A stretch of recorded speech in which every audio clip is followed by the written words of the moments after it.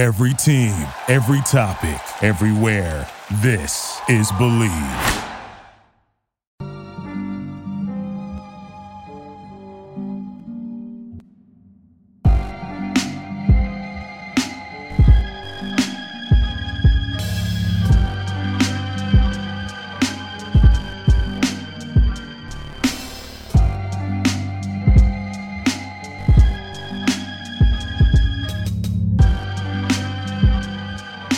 Welcome, everybody, to another episode of Pod Strickland. I'm your host, Shwinny Poo, in this episode 186.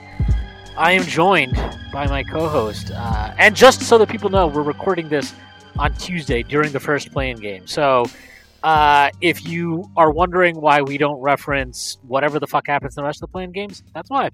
But, as always, I am joined by my co-host, Prez. That's at Presidente. Prez, how are you doing?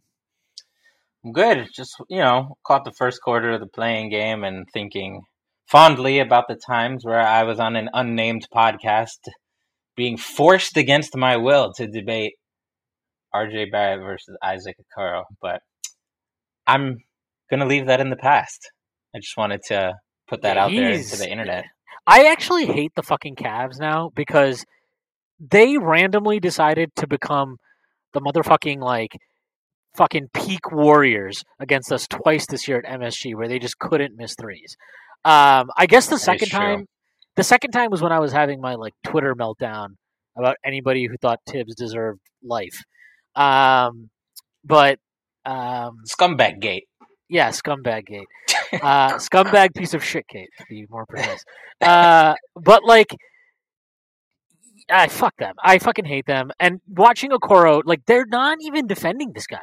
They're literally not defending him. He got two fucking wide open threes in the corner in the first quarter, and they did not even bother rotating. They were just like, okay, cool. But it's funny because the Cavs basically did the same thing to Kessler Edwards, who apparently was the savior of the Nets this year or something. I don't know. It's just funny to see how that it's always funny to see how different playoff ball always is than regular season ball. But before we get started, I do have to mention the Strickland does have a Patreon. You can subscribe to it. There's a number of different tiers. There's a $6 tier that gets you access to this pod every week on Friday with me and Prez. It also gets you access to the mailbag that I do every other week with Jeremy and Drew. Furthermore, you get access to the Strickland Discord where we talk about the Knicks all the time. And there's a number of different channels. There's a draft channel where Prez preaches his sermon to his minions. But there's further tiers. Basically a cult. Yeah, it is a cult. There's further tiers. There's a $9 tier that gets you access to weekly articles by Matthew Miranda and Jack Huntley, two of the best Knicks, dare I say, basketball writers, dare I say, anything writers in the business. There's also the perk of getting access to my solo pod, Strick and Roll, where you can listen to me yell even more about the Knicks. There's further tiers. There's a $15 tier, $30 tier, $50 tier, and a $100 tier. Those get you access to a variety of further benefits, such as merchandise discounts, listening in on pod recordings, live watch parties, and even potentially co-hosting a podcast with yours truly. But whether you choose to subscribe or not, none of this would be possible without you. Your support is appreciated. And without further ado, let's get started. The Knicks season is over. Thank fucking God. I'm very pumped to only talk about them in very theoretical, nebulous terms for the next 2 months, right? The draft's in 2 months. So for 2 months, we just get to talk about them only in theory. No reaction to what they're actually doing, which means I'm allowed to only build out the best fantasies of what I want them to do. So for the next 2 months, this is where I get to believe that DeAndre Ayton is right around the corner and we're going to get him for our lottery pick and Mitchell Robinson in a sign and trade. It's a great world. I welcome everybody to join it. But before we enter fantasy world, we're going to look at what just transpired. I don't know. We can start with let's just start with Julius Randle. I know we were going to start with a lot of the Knicks young guys, but we need to start with Julius Randle. And we need to just get him and the Tibbs shit out of the way because it's inevitable that we have to talk about these idiots. Because we do. We do. We just have to talk about him. So I guess let's just start with Julius. And I'm curious to get your thoughts on this. I did a Strickland roll with Alex yesterday, and it dropped today. And we were discussing, MVP and LVP of the team. And I thought, like, he made a very good case for Tibbs. But I was I understand all of it, and I've been as critical of Tibbs as anybody. I just don't see how it can't be Julius. Like, it For has to be LVP? least valuable person or player, however the fuck you want to put it. I just think, like, as shitty as Tibbs was this year, there's still, like, certain things I can point to and be like, okay, I like that, I like this was cool, whatever. With Julius, like, yeah, there were games that were awesome, but, like, everything from the first game to the last game he played, it was just, like, awful process, awful energy, awful leadership, awful attempts at being a good teammate, just being a raging asshole constantly. Like, I just think he nuked the team in so many ways, and, like, we can sit here and say, Tibbs fucked up so many things as we have. But, like, I just think the best player on a team, the guy who was supposed to be the best player on the team, had everything built around him to a certain extent, collapsing in every possible way the way he did. I mean, even if Tibbs did the things we wanted him to do, what do we think the upside of this team was? Like 42-40? Like, I think we're realistic. We're talking about, like, they'd have been fighting for a play-in game, right? Yeah. And so, like, I just think if in spite of Tibbs's bullshit, if Julius was just Julius, like, if he was Julius we saw last year, even if he was 85% of that guy, I just feel like the entire season is so different. Yeah, completely. And I just can't get over that. So I'm curious to get your thoughts on that and just kind of what you think about him versus Tibbs. For me, it's less about, like, the nature of his annoyance and more just about, like, Tibbs impacted this team negatively about as much as you could do it without being a true tire fire of a coach. Like real fucking tire fire. And that's damage, but it's a different genre of damage completely than what a player who gets a large amount of the offense can inflict, for better or for worse, because that's just the way basketball works. Like, we've talked about it here. The best and worst coaches might cost you 5 games in one direction or the other direction. The great coaches separate themselves, to me, like, less in the regular season and more in the playoffs when you're talking, like, minute adjustments. In the regular season, like, yeah, it counts for games, and I don't doubt that Tibbs cost us games, but nowhere near as much as Julius Randle. Because, like you said, like, if you had to put his season on a scale of what percentile season was this, considering we knew some regression would happen. I think this is, like, the worst season of his career since his first full season. Yeah, I mean, one thing people, like, yes, 2010-5, whatever, but, like, yeah, talking to you, Stephen Bondi, not that he listens, because he probably...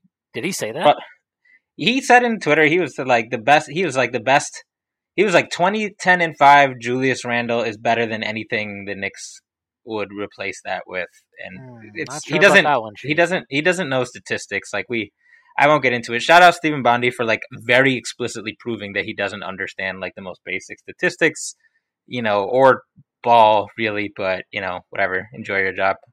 Hope the Daily News or whatever treats you well. Or just contracts. Or contracts. I mean, print media, all that, et cetera. But yeah. So, like, yeah, whatever. There's the 50th percentile. There's the 25th percentile outcome. It's just so damaging when a player takes a high volume of shots and they're not good ones, and it's not on an upward developmental trajectory. Like, RJ took a ton of shots, often not good ones, but it was an upward developmental trajectory, so it's excusable. With Julius, it's not. Like, yes, he's young, but, like, it's, he's not a kid. He's an he was in the All NBA, most improved player, and all that shit. So, like, If you have somebody if you're the least efficient high volume player in the league, you're going to damage your team more than some bad players. Like we've seen this shit with Russ Westbrook, and Julius is not that far off from that in a lot of ways. It's just the nature of the game. Like you have portions of your offense, and the more portions of your offense you can dedicate to efficiency, the better your offense is. And there's always going to be value in guys who are high volume, okay efficiency, like Carmelo. We saw that for all those years, right? Like it makes it easier for the Tyson Chandlers of the world to do their thing. But if you're high volume, below average in efficiency, then you're not floating your teammates. You're sinking your teammates. You're not improving the game. You're not making the game easier for them. You're not making your offense more efficient. And it was just really sad more than anything for me. And I've talked about this on here, but like, I really do think it was a crisis of confidence that just completely snowballed out of control from the get-go. And it's just very painful to see. And I don't think he's going to be back just because there's no coming back from that. I don't think this guy was on some Chuck Knobloch shit. It's just, and it's not an unsolvable thing. It's just an unsolvable thing here. So like, I wouldn't be surprised if he has the quote unquote regression year that we expected somewhere else, and that would be fucking awesome for him and whoever gets him, because they'll probably get it at value. You know, considering not that his cost is like in the stinker or anything, but it's not like it was last year or some shit. So anyway, like it's not a question to me. Like, as annoying as Tibbs was, a player who has that much of your offense in their hands and just pisses it away without even getting into his defense, which was absolutely god fucking awful. And you know, the teammate shit, like, yeah, I'm sure all his teammates love him, big bro, blah blah blah, all that shit. They like him off the. I don't think they have a problem with him off the court. That's not the problem. The problem is like you can like somebody off the court. This was my only. Yeah, this was my thing with Melo too. Many people like that. Yeah, Melo as well. Great example. This was always my thing with Melo, where people are like, "Well, teammates only say good things about him." The fuck are they going to do? They're going to come out and say they fucking hate the guy. Like, no, they like him. This isn't Kobe Shaq. Like, yeah, like they like him. He's a cool guy. Whatever. That's not the same thing. Like, it's just, you know, and you know, especially with the guys we have. Like, I'm sorry, I'm not expecting like RJ or Obi and Quick are just going to come out and like. You know what I mean? Like, are we kidding me? Like, come on, like Julius, that dude. Yeah, Quick is too busy making. They're not gonna fucking flip the apple cart and shit on him. Yeah, and like Quick's too busy making like TikToks and doing like, you know, fucking praising Jesus or something. You know, these guys are the happiest motherfuckers in the tri-state area. I have no doubt of that. Like, every interview with them, it just makes me like. I feel like I gain like 6 months of my lifespan. Like, I just get so much optimism and light and energy and all that like hippy dippy shit that I don't even believe in. I believe in when I'm listening to them. And then you watch a Tibbs press conference and it all goes away. Exactly. But yeah, like, I just, you know, whatever has gone on with him, you know, I don't even want to theorize about it anymore because it's just really depressing. Yeah. I just really hope they like part ways. And I don't care. Like, I don't care if he goes somewhere else and kills it, because I hope he goes somewhere and fucking kills it. Yeah, and like at the end of the day, like, it is what it is, you know? Like, the Knicks have to make some decisions here that need to be about what, like, you drafted Obi 8th overall. You know, like, that's the reality of the situation here. So at some point, and we knew this point was coming. This is the other thing. We always knew, unless Tibbs, like, decided he was going to try Randall and Obi together, which was very, very unlikely to happen, and they were amazing together, you know, as like a good enough to be like a starting front court, which was another unlikely scenario. We knew this day was coming. Like, we knew this always. Yeah, it was a complete outlier scenario, which is what delayed it, which was Julius's season. And again, if he goes somewhere else and kills it, not as much as last year, but still kills it, like, great. But like, it is what it is. Like, you're right. Like, even if Julius maintained his fucking New York Kawhi imitation, we were still gonna have to decide some shit with Obi, because and I think Obi and Julius is a good curveball, but you can never make that your fastball. And I think another thing to consider, which is like, you know, it's is I don't know. Like this was actually, and Stacey deserves a lot of credit for this. Like even last year when Julius was doing his New York Kawhi thing, he was always like, I don't think he can scale. Like I don't think he can He can scale scale his down. Yeah, like I don't think he can scale That down. was a big open question for sure. Because like even though he's shooting well, it's not just shooting, right? It's like how you get to your shots and all of that shit. It's a different play style. Yeah, and I think if he had played at the same level, like his output would have been great. The offensive output, just because we added more talent and RJ got better and quickly got better and like whatever, that probably is a little bit better than it is now. But fundamentally, I almost feel like it's a good thing in a way that he shot the way he did, because it really like made it clear that this play style is only sustainable when he's shooting in this crazy way. And even then, we saw the limitations of that play style last year, right? Like we saw that in the playoffs and his decision-making process and all that kind of stuff. Yeah, everybody's conclusion was like, wow, this Julius Randle's still fucking awesome, but he will be most awesome as a number 2 with somebody or a 3 or whatever. And, yes, shooting is a big part of playing off of another star. But yeah, it's also... This is what makes Julius' situation so unique to me is we've really never seen anything like it, because he played the majority of his career doing big man stuff and literally as a center in New Orleans most of the time. And then Fizz turned him into a weird wing, and then Tibbs turned him into a good wing.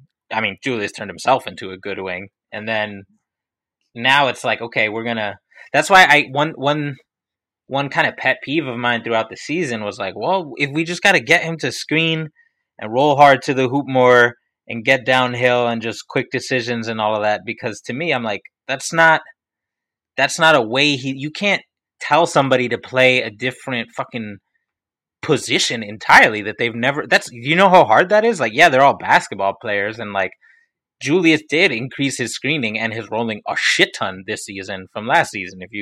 I haven't looked at the play type data, but I bet that it's up at least 5%, which is a lot. And you see it in his percentage of shots 0 to 3 feet, which went up a lot.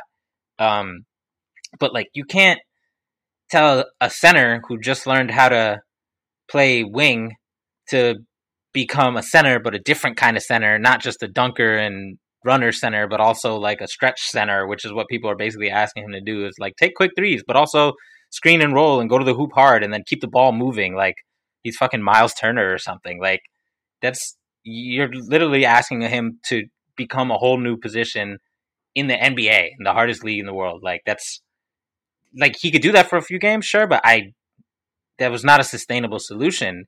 And that kind of speaks to what you were saying and what Stacey was saying, I guess, which is like, he needs some level of shooting to make this play style work. And if you can't scale this play style down, then you're in a really awkward spot, because eventually you do want to get that other star. Yeah. I mean, that it is what it is. Like I'm not even saying this like as if, I don't even say this to make it like not blame. Look, like the Knicks signed him to that extension. We can all sit here and say like, well, they were justified to do it at the time. You get judged on the results. Like, clearly that hasn't panned out. So I'm not even saying it to like absolve them of blame. It's more just like, who cares at this point? Like, it's over. If he like, what are you holding on to him for? Because if you're holding on to him because you are hoping and praying the All NBA version comes back, that's such a stupid thing to hope for. Like, we know it's never coming back. You might get better. Yeah, you might get better than this year, but that guy's not coming back. And then, like, the other thing is, even if his jumper does come back, he's going to want to be that guy. That's why it's best for him to go to another team that has another guy who's already the fucking man in place. Like, yeah, because he'll have to just accept that. Because he's never going to sit here and accept, like, oh, RJ's becoming the guy. Or Obi Toppin's scoring a zillion fucking points every time he rests or something on like 90% from the field or whatever. Yeah, I mean, one of the things I am sympathetic to Tibbs for a little bit is like, while I don't think it absolves him of not playing them together, I do think it's almost somewhat understandable given like that so much of this is probably just about confidence that he didn't want to pull Julius's minutes too much. Um, so I'm like kind of sympathetic to that, but not really to be honest. But like that's why if he goes to another team, I think it will change the perspective for him because that pressure won't be there to like justify the contract and all that kind of stuff. And Leon hinted at it, right? Like he said, like he was never comfortable the entire year, and that was obvious. Like we saw that play out. Like that he clearly never felt comfortable.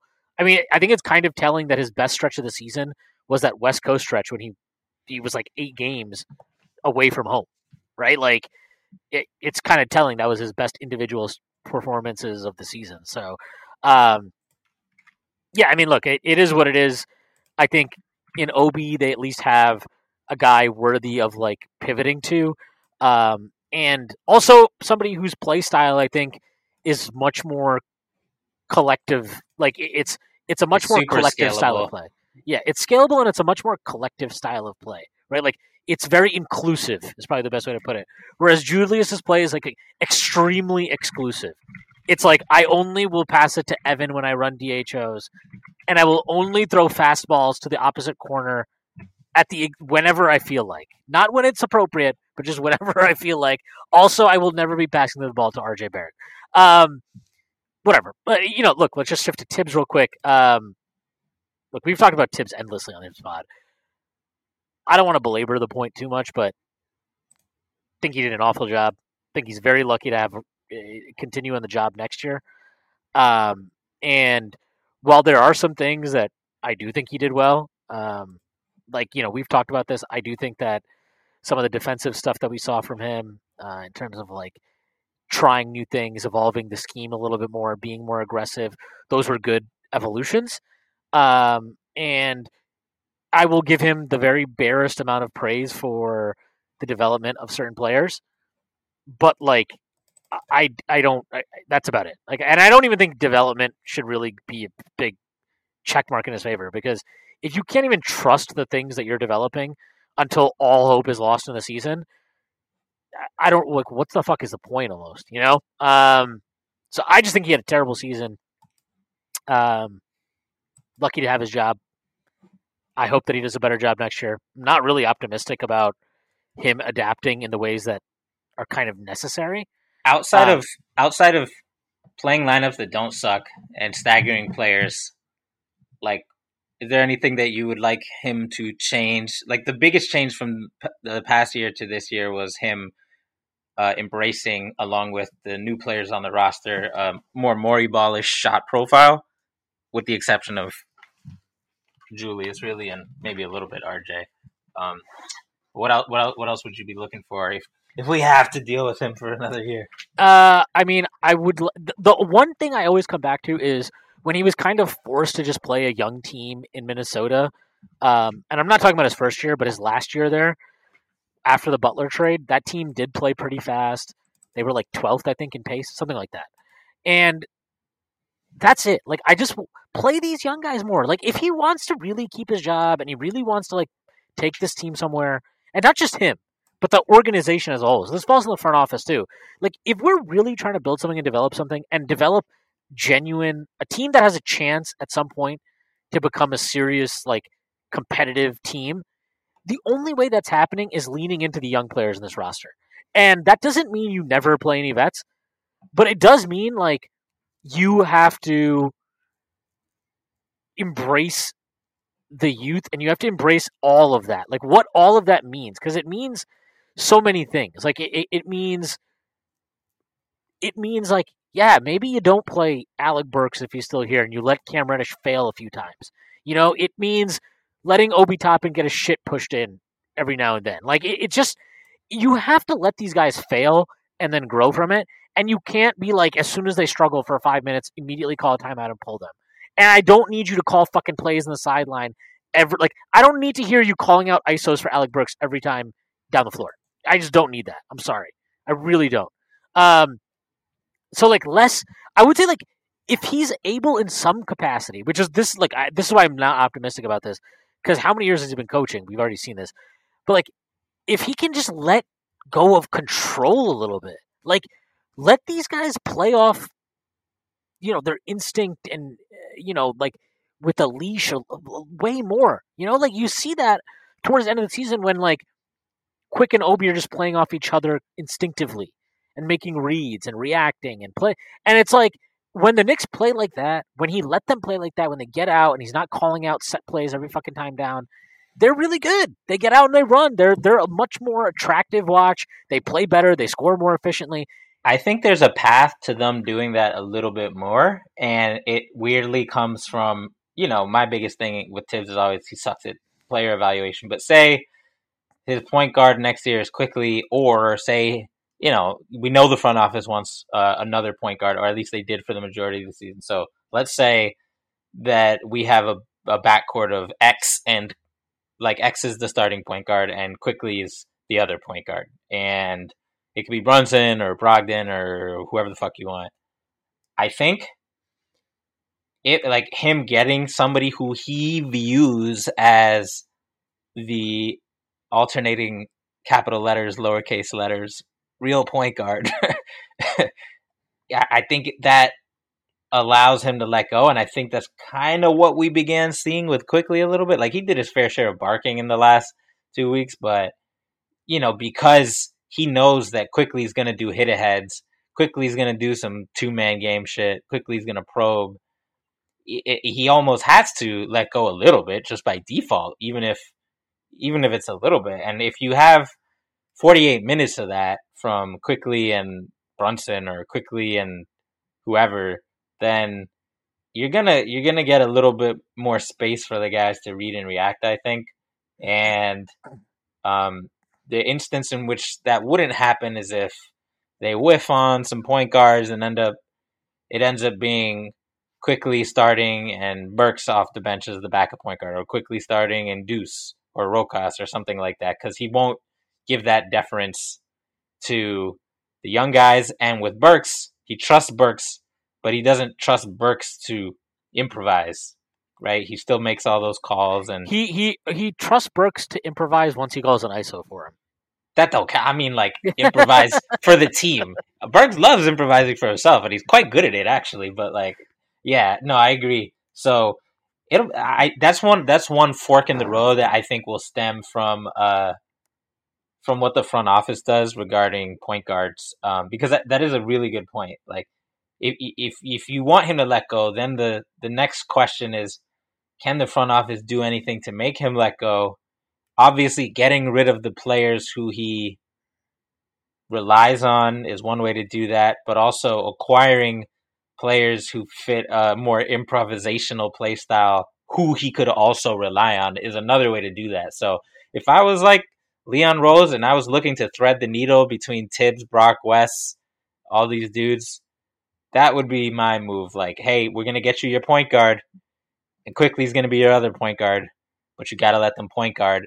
And that's a pretty, that's different from being like, hey, go against your ethos and play Obi and Julius together. Like, this is asking Tibbs that would be pretty much within the way he thinks already. So if I'm Leon, that's where my head's at. Like, I know, we can get into the discussion of, is it real? Like, you have Quickly, he's a fucking baller. Should you really give him another year backing up? Even though you can play him, the good thing about Quickly is you can play him with guys, but like, No, but you know what? I don't. Let's just say, if they believe in Quickly, then believe in him. I don't want to hear this fucking. I know you're not doing this, but I don't want to hear this fucking. He can play with another point guard thing. Get the fuck out of here with that. Like, that is the stupidest fucking justification. And you already have your backup point guard. You have Rose. And it's just stupid. It's bullshit. It's like you're just being a fucking coward because you don't want to. Like, if you don't think Quickly can be a starting point guard, then just fucking say it. Like, just fucking say it and move on. I don't want to hear about, let's sign Jalen Brunson, let's get Colin Sexton, let's get one of these fucking guys, and then part of the justification is like, well, Quickly can play with him. Like, get the fuck out of here. Just say what it means, okay? Just say what it means, because that's what it means. What it means is you don't think Quickly can be a starting point guard, and that's fine. To be completely honest with you, I'll be all cards on the table. They would never do it, but I do think a starting lineup of Brunson or Brogdon and Quickly at the 2 is the best possible lineup we could field.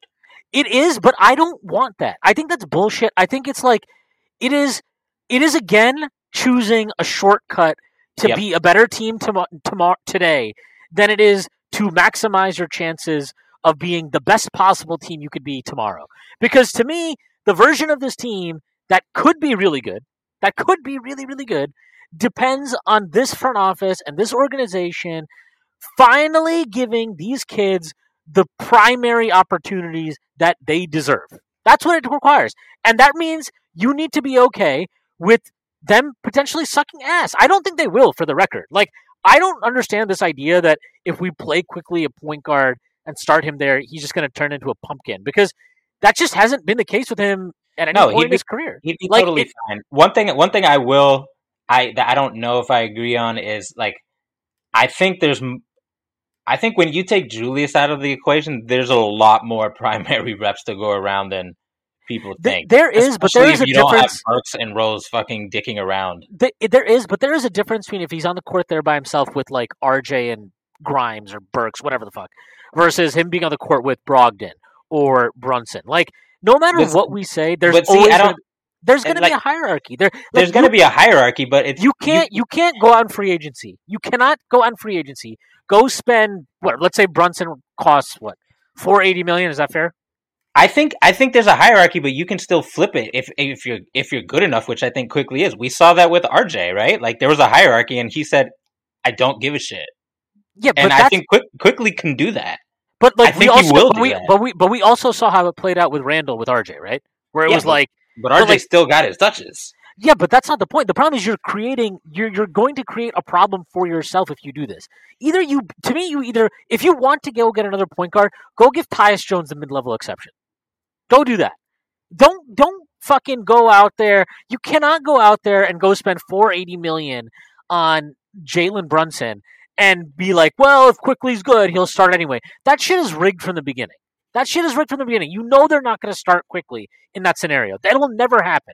It will never happen. Like, if you go spend that type of dough on a guy like it doesn't matter who you spend it on. You will pressure. There's pressure to play that play. No, he wouldn't start. I'm just saying, like, if Tibbs is doing his job, which he might not. But I wouldn't put that on Tibbs at that point, to be honest, either. Like, I would put that on the front office. My point is, like, if Jalen Brunson and Quickly are on the same team, one's going to start, assuming they don't rid the team of shooting guards, because we have a lot of them. Like, you're right, Quickly's going to back up Brunson. And that shit's whack to me. Like, that's like, Brunson's going to play at least 30 to 32 minutes a game if you pay him that contract at the point guard position. Like, sure, Quickly should play 30 minutes, 32 minutes a game despite that, because he's better than Evan Fournier, he's better than Alec Burks, and he can play with Brunson. You can play them together in the front. If we have Quentin Grimes on the lineup in the roster, or Fournier or whoever, and in crunch time, Tibbs plays Brunson and one of those guys at the two instead of Brunson and Quickly together, he's not playing the best lineups. And it's not a question of like, oh, is he, he can only play one point guard, because this motherfucker is the one who invented Quickly shooting guard playing with Derrick Rose. So we know he's down with that. And I think one of the things that are appealing personally about Brunson and Brogdon is they've both proven they can play off ball really well. So I think Brunson and Quick is way too small. Like, I'm not like somebody that doesn't think you can play small, but Brunson, to me, with Quickly, that's I prefer Brogdon over Brunson for that reason. But I think when you're talking about how can I make the team as good as possible and also get Quickly primary touches, you can do that, and you can make the offense way better because you're getting you're getting two guys from your backcourt who can bend the defense, and we haven't had that, and most teams do have that. Dirty dangles, hat tricks, and big wins. As the action rolls on, DraftKings Sportsbook, an official sports betting partner of the NHL, has your shot to win big too. New customers can bet just $1 on any team and get $150 in free bets if they win. That's right, a bump in the win column for your team means free bets for you. If Sportsbook isn't available in your state yet, you still have a shot to light the lamp. Everyone can play for huge cash prizes with DraftKings Daily Fantasy Hockey Contest. DraftKings is giving all new customers a free shot at millions of dollars in total prizes with their first deposit. Download the DraftKings Sportsbook app now. Use promo code THPN. Bet just $1 on any NHL team and get $150 in free bets if they win. That's promo code THPN at DraftKings Sportsbook, an official sports betting partner of the NHL. 21 plus, restrictions apply. See show notes for details, which I'm going to read to you now, and I probably shouldn't have read that part. All right. If you or someone you know has a gambling problem, crisis counseling and referral services can be accessed by calling 1-800-GAMBLER, 1-800-426-2537. That's in Illinois, Indiana, Michigan, New Jersey, Pennsylvania, West Virginia, and Wyoming. You can call 1-800-NEXT-STEP in Arizona, 1-800-522-4700 in Colorado or New Hampshire, 888-789-7777, or visit http://ccpg.org/chat. That's in Connecticut. 1-800-BETS-OFF, Iowa, 1-877-770-STOP, and that, or text 7867 for LA, 877-8-HOPE-NY, or text HOPE-NY 467-369 in New York. Visit opgr.org. That's in Oregon. Call or text Tennessee Redline 1-800-889-9789 for Tennessee, or 1-888-532-3500 for Virginia. Must be 21 plus or 18 and over in New Hampshire and Wyoming. Physically present in Arizona, Colorado, Connecticut, Illinois, Indiana, Iowa, Louisiana, Michigan, New Hampshire, New Jersey, New York, Oregon, Pennsylvania, Tennessee, Virginia, West Virginia, Wyoming. Minimum $5 deposit required. Eligibility restrictions apply. See http://DraftKings.com/sportsbook for details. Like, fundamentally, like, I would agree with that if Tibbs wasn't our coach. But Tibbs is our coach. When has he ever shown that, like, he's capable of having an offense where two guys are sharing and the initiating reps and things are flowing? So, like, that requires... He did that with RJ and Quick at the end of the season. It doesn't flow like that. It's like a take your turns thing. Like, when, like, you're talking about these two-guard offenses, the team that you want to look at is, like Toronto, right? Like, with Fred VanVleet and Lowry when they were there. Those guys were, like, legit playing off each other. That's like, actually being a co-point guard type of thing. Like, it's not just take your turns. Those guys are bending the defense, swinging it. We wouldn't know because we've never had more than, like, we had Rose and Quick. No, I'm saying Quick, we never saw that though. Because at that point, the difference is when we had Rose and Quick, only one of those guys could bend the defense. Rose. Quick started doing that in the last 2 months. When we had Quick and RJ, it was the only time we've had two perimeter players in the last 3 years who could bend a defense, and RJ can't even bend a defense that well. So the whole reason those teams have good flow is because guys can penetrate and bend defenses. It's why the Jazz can run out fucking guards who suck. I mean, that and Gobert, but like, and they can play off of each other no matter what. Yeah, Donovan Mitchell's the number one gun, but Clarkson can go in there with Mitchell. Clarkson can go in there with Conley. Conley can go in there with Mitchell. Conley can go in there with Clarkson. And you always have two guys who one-on-one can get by their man and into the paint at any time. And sometimes it's the score more if it's Clarkson. Sometimes it's the pass more if it's Conley. But like, fundamentally, you can't. If you look at all those flowing, driving, kick type offenses, it's all about do you have guys who can go one on one and blow by their man, and not in that like slow motion way that RJ does. Well, RJ, I shouldn't hate on RJ like that. He's been getting some clean ass blow bys. He's just 100% trying to like break the Knicks scoring record while he's doing it, and he's not worrying about the passing yet. But that'll come. So we'll see. But like, what I really want to see is just an offense that has multiple guys who can drive and kick, because unless you have like a heliocentric big creator or something like that, that's the only way you're going to get to a top offense. Yeah, I mean, look, I don't disagree with that. I just think that we're being whatever. I'm calling you naive. I think you're being naive if you think like we're going to trade for a Brunson or sign a fucking sign a Jalen Brunson or trade for a Brogdon, and Quick is actually going to get legit shots at like really developing and a lot of point guard reps. I just don't see it. Like, I don't know. And not just that. And this is actually okay to me. This is okay for me because I've been open about this. It's not that I don't like Deuce McBride. I just haven't seen it. Like, I just right now. Like, I will be the first, and we'll get into it later in the pod. But like, I will be the first to say the penetration part of Deuce's game That has not been there yet. Part of that is Tibbs' fault. Part of that is his fault. And, part of that's I just hope it comes, but like it might take a while. That's how it goes. And I'm just saying this, like I wasn't even going to go there with it, but I was saying like if you get one of those guys, it's over for Deuce in New York. I'm sorry, like he's just not going to play. Like, Deuce I've kind of resigned myself to the fact that Deuce is going to be moved at some point anyway. Once Quick got good, just because like as much as we would love to trade all these guards, like the odds are we're not going to trade all these guards without at least another somewhat decent guard coming in. So it's just, you want to talk about how many primary reps are available. I don't see the way you articulate it is really the only way, but I don't, to talk about realism, like even if they gave Quick the keys and didn't sign one of those guys, I don't think the front office would be like, all right, we're going to go into this with backup plan Deuce McBride. Zero chance. And I mean, the only not because they don't believe in him, but just because they believe in Derrick Rose or Tyus Jones or fucking whoever. That would be okay with me. Like, to me, if I'm the Knicks, I'm either not doing anything at point, like I'm just going to try to dump Kemba somewhere and that's it. And just going with Q and Rose. And I'm fine with that. I'm good with perfectly that. Happy with and that. Deuce in fact, there. They'd be killer. Yeah, Deuce as your Rose injury guy, like. Yeah, that's fine. That's fine to me. I'm just if you're gonna do the Brogdon thing or the Brunson thing, Rose has to go, number one. Yeah. And two, we've got to be honest about what that means about Quick. That means that they are telling you they don't think he's a point guard. And to me, that's insulting after what we just seen from him this year. And it's insulting because he never really got the chance until literally we had so many injuries that he had to play point guard. And even then, this motherfucker Tibbs would not start him over Alec Burks.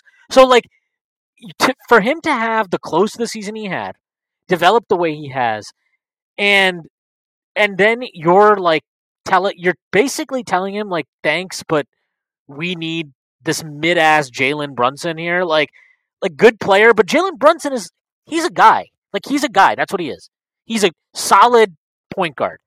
He's not a fucking all-star. He's never going to be an all-star. There is no multiverse where Jalen Brunson becomes an all-star. And Malcolm Brogdon, really good player.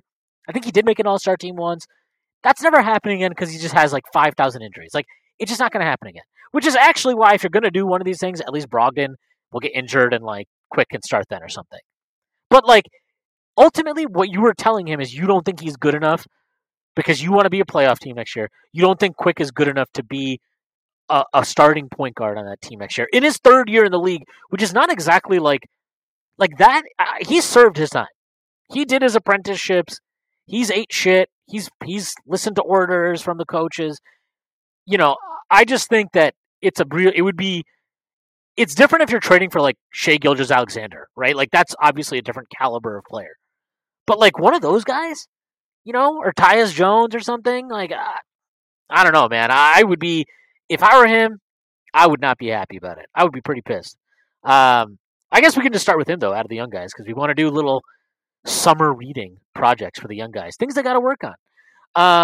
And, look, we can just talk about his year. We've just talked about how he played well, but not really the specifics of it.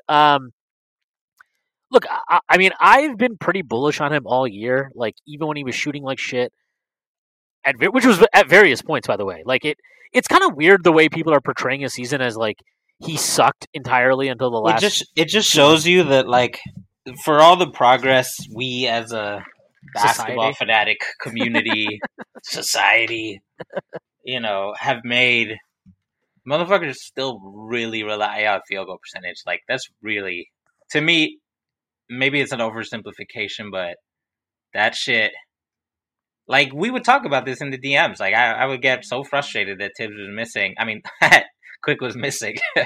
And, you'd be like, guess what his TS is? And I'd be like, I don't fucking know, man. And it'd be like tied with RJ or something. Not that RJ's was spectacular or anything, but that's why I think it's so weird the way people talk about them, right? Where it was like, oh my God, Quickly was unplayable for a few months. And I'm like, what are you talking about? Because they literally, and this is what I was saying about Bondi. Like, people literally, they see this they're skewed kaleidoscopic view of these things. This is, I'm going to articulate what Bondi sees right now. All right. He sees 30-something%, and he associates that with a player who fucking blows. Someone who's not a playable offensive player. And then he sees somebody who's 6'3" and skinny and not jumping like John Morant, and he's like, this guy, and who's not like up in your fucking ball sack like Pat Beverly, and he's like, this guy does that though sometimes. Yeah, but not. I mean, he's sometimes he can do it, but not like, even I would say Grimes does that more than Quickly, but that's more about Grimes just being a lunatic. Yeah, exactly. But yeah, he doesn't. For the most part, Quick's defense isn't the very visible. He doesn't get 1,000 steals. He's not like Shump cooking D Wade in that one game back in the day. The old heads know about that. Like, it's not that kind of shit. And you just assume that, of course he's not good at defense. He's 6'3", 25th pick, who is skinny, and why would he be good at defense? Are you kidding me? And plus the Knicks suck, so why would he be good at defense? That's literally how Bondi and many other people think. It never comes into their mind. Help rotations, verticality, all that shit. What's weird to me about that? Like, I've went back and read his like pre-draft scouting reports. Almost all of them make mention that he's a good team defender. Like, almost all these motherfuckers out of Kentucky are good team defenders. Even bum ass like Tyler Herro is a pretty solid team defender. He just asked what I want. Like, yeah, but like, it's just weird to me because the way people have described Quickly since he's been in the NBA, it's almost like they describe him as like this total, like a liability that's just getting by with it or something. Yeah, they talk about him as what you associate an undersized 25th pick. I'm telling you, we're 3 years in, and a large amount of people are working off of player archetypes that they don't know that they're doing that. It's crazy. It's so frustrating. Of the guards, like, what do you think an average efficiency starting point guard would do for the Knicks next year? You mean like, isn't Quick like right at average TS? Is he? That's so amazing! Wow, that's incredible. Yeah, like shitty Emmanuel Quickly, who just needs. That's to what's shoot so funny to me. Field. The average true shooting percentage for a starting point guard for all point guards in the NBA is 54.4. Emmanuel Quickly's average, his true shooting percentage for the season was 54.2. Like, and I promise you, and I agree with this. Yes, he has to take better. It's going to be above that next year. And yes, I would bet all the fucking. Yeah. I don't bet, but he has to look. He has to take better shots.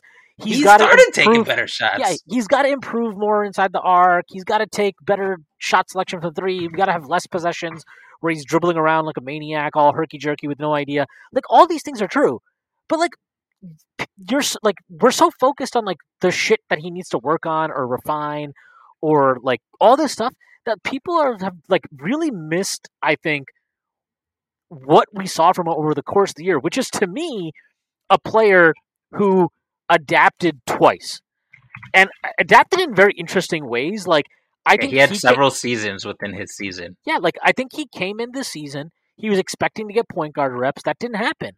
And I think he had to recalibrate from like what he was doing in summer league and probably what he was preparing to do all offseason. And he had to go back to being, combo guard Quick. And he did that. And he was really starting to ball out when Rose got hurt again. And then Rose got hurt and Kemba turned into a pumpkin. And now Quickly's got to go back to being, he's got to go and be a point guard now. And he actually had a couple of really good games early in January, running backup point. And then he just went into a funk. And that happens. Like, he had a crisis of confidence, whatever the fuck it is. He dealt with some shit, and he came out the other end. The last 24 games of the season were great.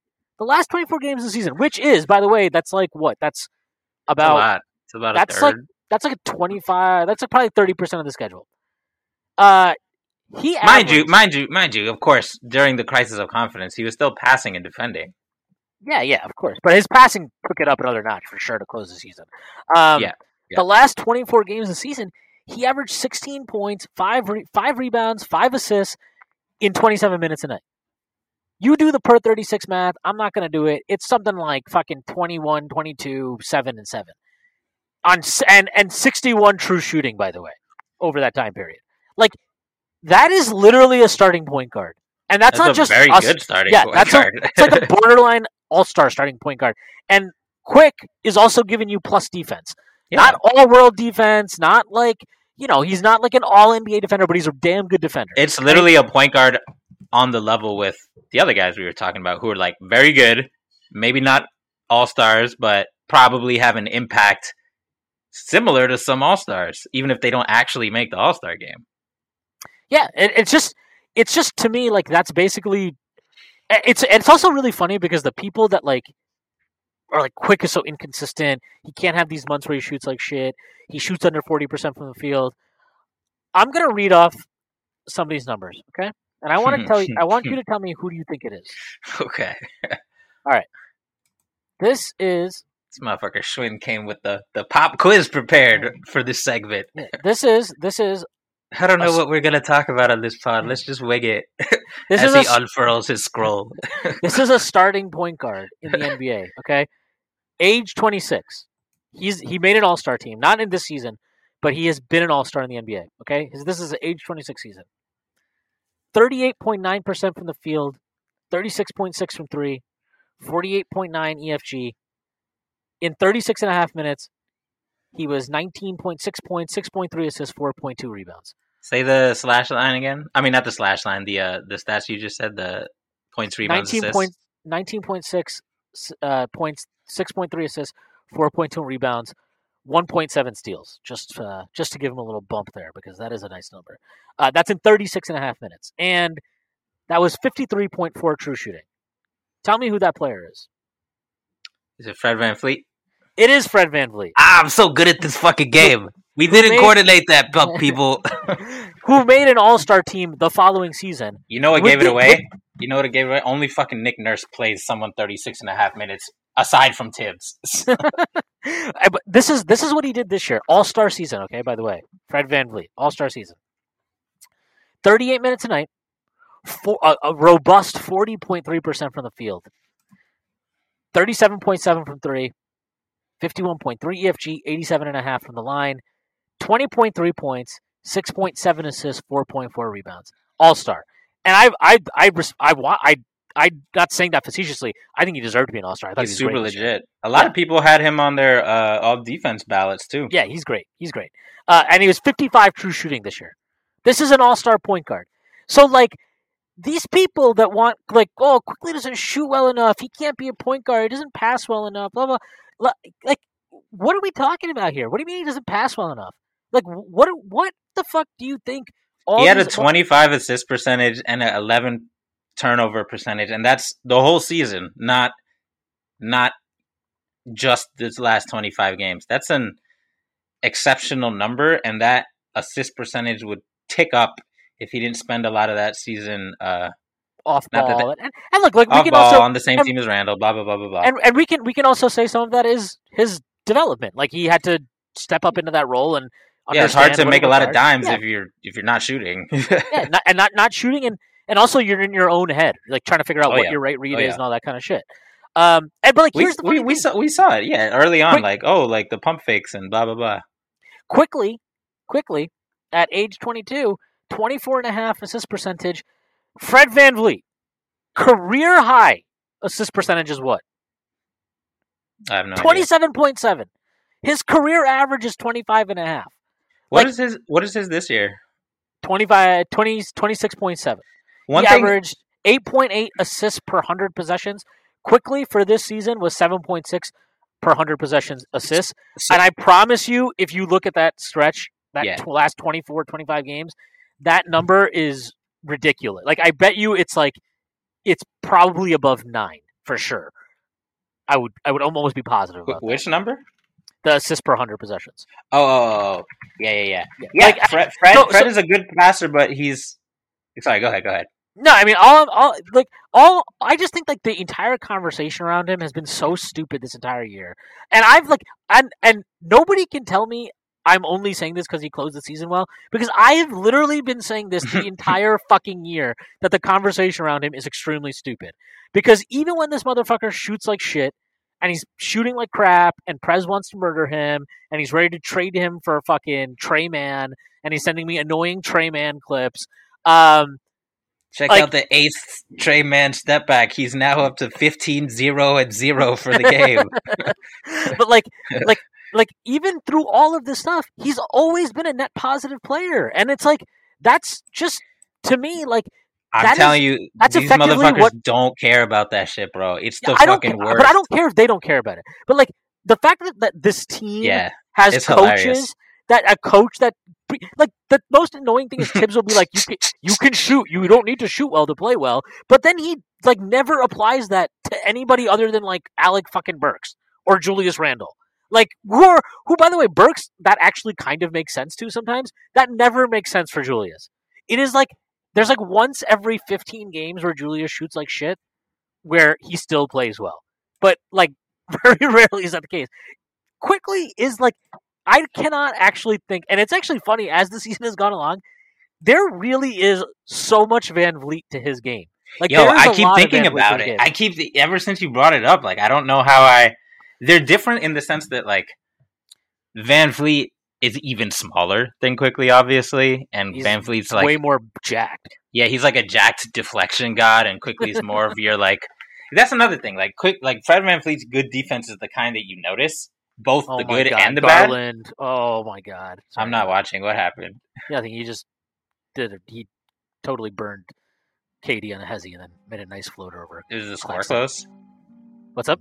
Is the score close? It's 88-82 now. Oh shit! Let's fucking go.